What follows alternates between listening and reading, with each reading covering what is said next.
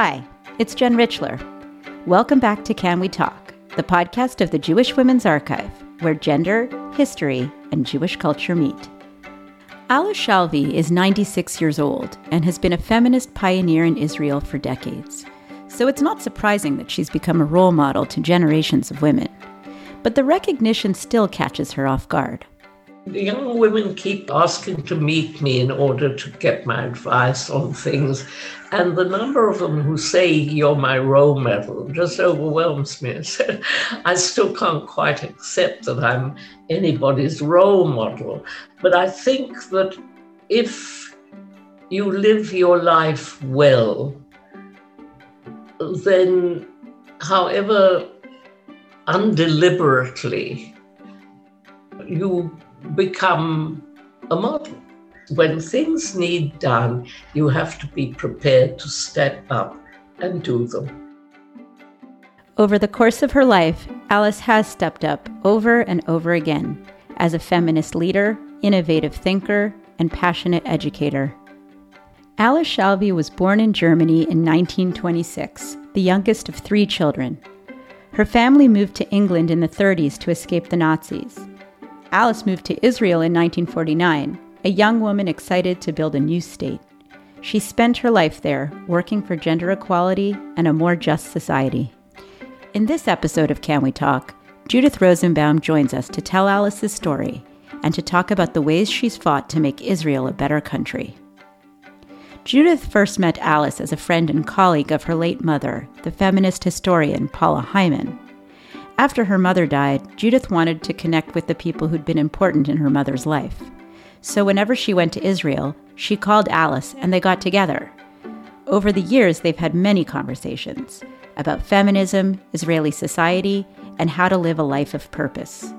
Throughout this episode, you'll hear excerpts from 2 of those conversations, one over Zoom in 2021 and one over tea in Alice's Jerusalem garden in 2022.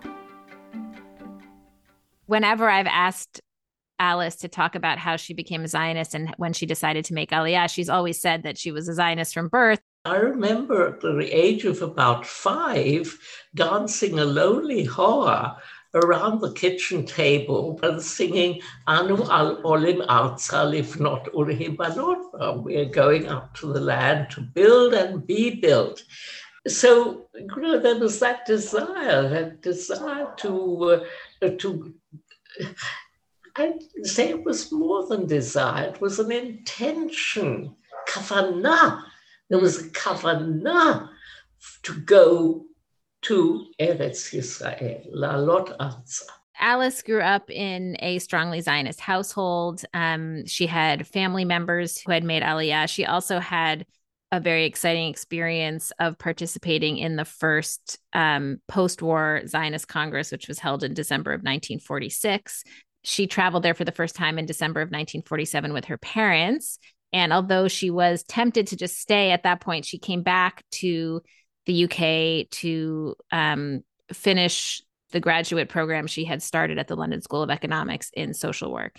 And that training came about because she had encountered what were then called displaced persons, what we would now call survivors from the Holocaust.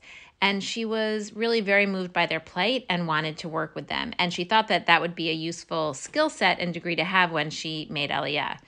So her vision was that she would move to Israel and would work with the population of refugees and survivors who were there. During her time at the London School of Economics, she also became friends with several Jews who had moved to Palestine after the war and then come to England. And so that further influenced her sense of connection to Israel and her determination to move there. And finally, in the fall of 1949, she traveled by boat to Israel from Italy, and she has been in Israel ever since. I came by boat, and I'll never forget, in Athens, we took on a group of Greek Jews who'd been in concentration camp. And on the last night before we reached Haifa, They were on the deck, dancing a horror and singing Anu Olim Arts Alif Not Ubehibanata. And I joined in.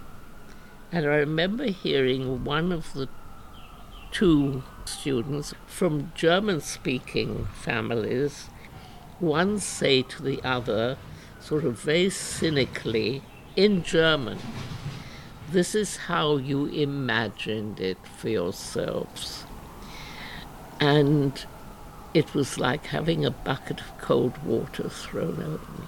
You know, the cynicism about the enthusiasm of New Orleans, it really brought home to me how differently those who had been privileged to be born here felt about the country from the way those of us for whom it meant coming to our goal, you know, fulfilling our desires.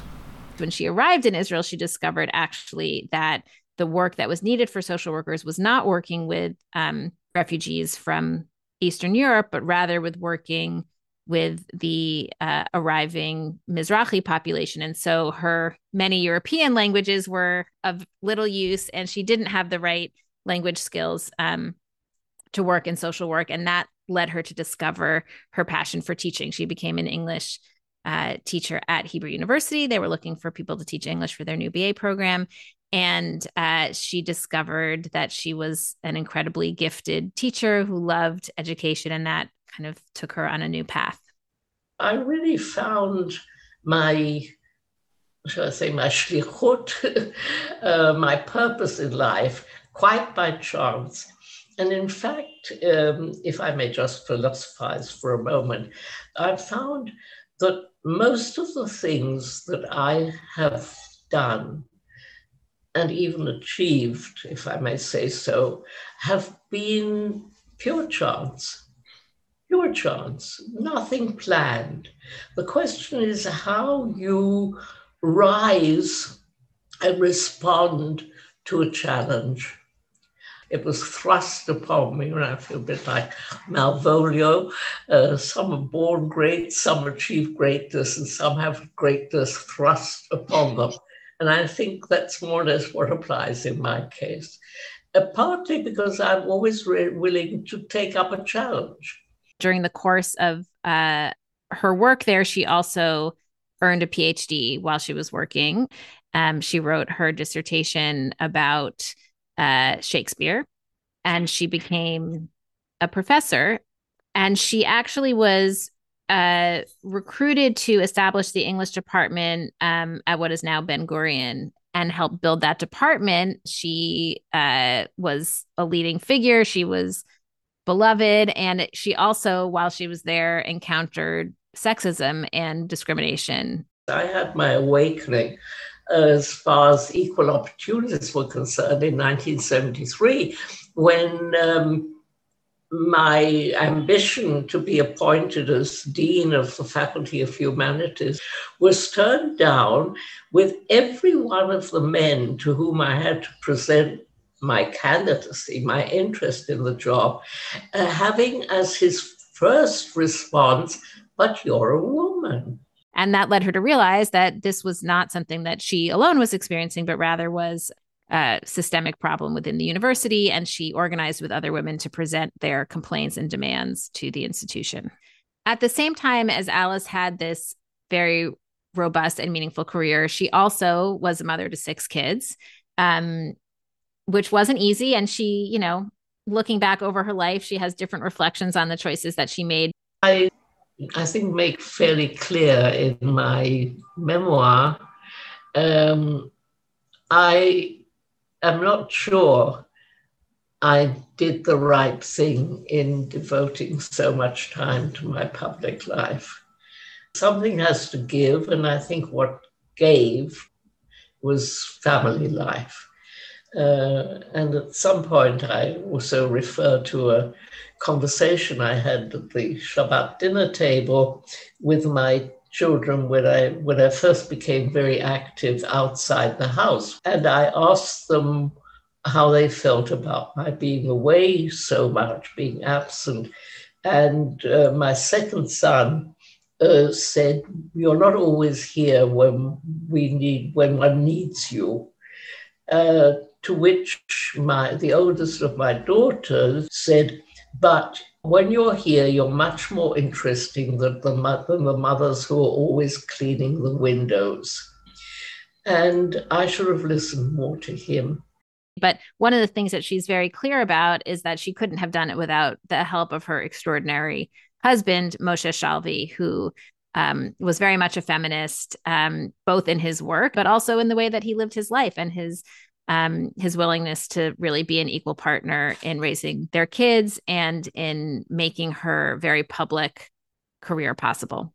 In addition to her own work as an educator and her work within the university system in Israel, one of the places where Alice has had an enormous impact was in her work with the Pelech School, which is an Orthodox girls' school. She was the head of the school for 15 years, starting in 1975. Her daughter was a student there, and so she had gotten involved. And then the people who were leading that school resigned, and she was doing some volunteer work to kind of help them and somehow ended up in charge. And it's a wonderful thing that she did because she transformed it to an incredible experimental education institution that has trained generations of Israeli women who are now leaders in all sectors of society. She created policies that encouraged girls from Pelech to serve in the army or to serve in national service, which religious girls didn't always do. And so,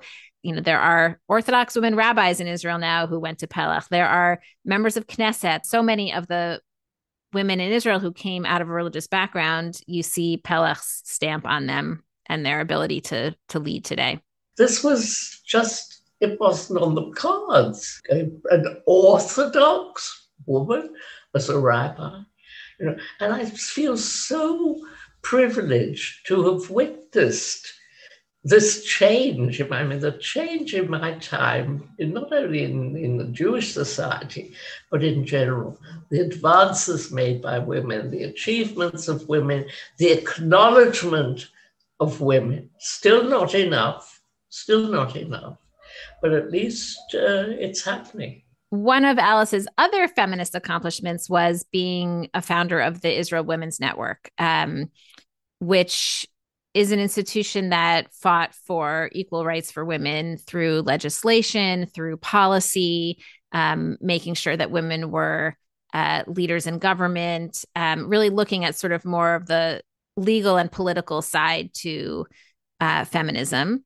One of the things that I find most inspiring about Alice and all of the work she's done and the life that she's lived is that she's not afraid to acknowledge when there are problems and to name them.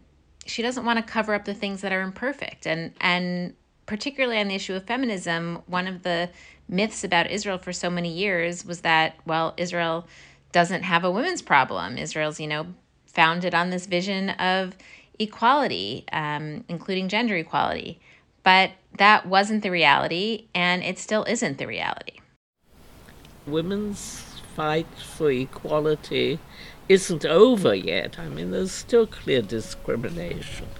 And in Israel, I think in particular, very largely because in Israel, there is such a difference particularly in the military service, And clearly, the men who have the ability to fight have a certain edge over women. As long as the individual experiences of men and women are so different, we won't have equality. We can't. Right. Alice is someone who loves Israel so deeply and who is very much a Zionist and is also willing to admit where Israel falls short and to work to improve it. And that's been true for her whole life. It is true in her 90s, and it is inspiring to see someone with that level of both ideological commitment and willingness to put in the work and be honest about what needs to change. And she's done that, through education. She's done that through her feminist activism, working for an end to the Israeli-Palestinian conflict. In fact, she left Pelech because she had started to meet with Palestinians in dialogue, and that was not politically acceptable to the parents at the Pelech school at the time, and that brought an end to that phase of her career. But she went on to work in the Israel Women's Network and to extend her impact in that way. I think it's hard for people who have devoted their whole lives to Israel to take stock of where Israel is now. And I know that Alice, when I saw her in August, was not feeling super upbeat about the political situation, both in terms of the election and the occupation. I'm very disappointed. I'm disappointed by what I see as a very steep moral decline, a lack of good citizenship. People are much more selfish, self-centered, materialistic. The fact that many youngsters are leaving the country, not only youngsters, and that many of them are very cynical. I think back to those two students on the boat, who couldn't understand the enthusiasm of new immigrants. And of course, the new immigrants are not as they don't have that chalutzik, that pioneering sense about coming as we had, coming to a country that exists. There's a lot of corruption, which depresses me very much. A lot of materialism, which depresses me. But does that mean we're more normal? I suppose it does, but I don't want to be normal. I want to be a light unto the nation. That's what I want Israel to be, and it isn't at the moment. What's amazing is that I know that she's also been out in the streets as part of the protests over the last couple of months, and she's 96. And if that doesn't give you a sense of her indomitable spirit, I don't know what would. Don't give up. At first you may feel that you won't succeed, but if you can inspire a next generation to continue the fight along the same path, it's also an achievement. Be clear about your goals, and if you feel that those goals are worthwhile, that it's justified to fight for them, then do it. Don't give up. In 2007, Alice Shalvi was awarded the Israel Prize for her contributions to the country. It's considered Israel's highest honor. In 2018, she published her memoir, Never a Native. In 2021, the Jewish Women's Archive published the Shalvi-Hyman Encyclopedia of Jewish Women, a revised and expanded version of the encyclopedia originally published by Moshe Shalvi, Alice's husband. It was named in honor of Alice and in memory of Moshe Shalvi and Paula Hyman, one of the encyclopedia's original editors and Judith Rosenbaum's mother. You can browse over 2,200 entries at jwa.org/encyclopedia. Thank you for joining us for Can We Talk, the podcast of the Jewish Women's Archive. Our team also includes Nahani Rouse and Judith Rosenbaum. Our theme music is by Girls in Trouble. You can listen to Can We Talk online at jwa.org/canwetalk or wherever you get your podcasts. Please help us spread the word by sharing this and your other favorite episodes with your friends, and share your feedback about Can We Talk with us at jwa.org/podcast survey. I'm Jen Richler. Until next time.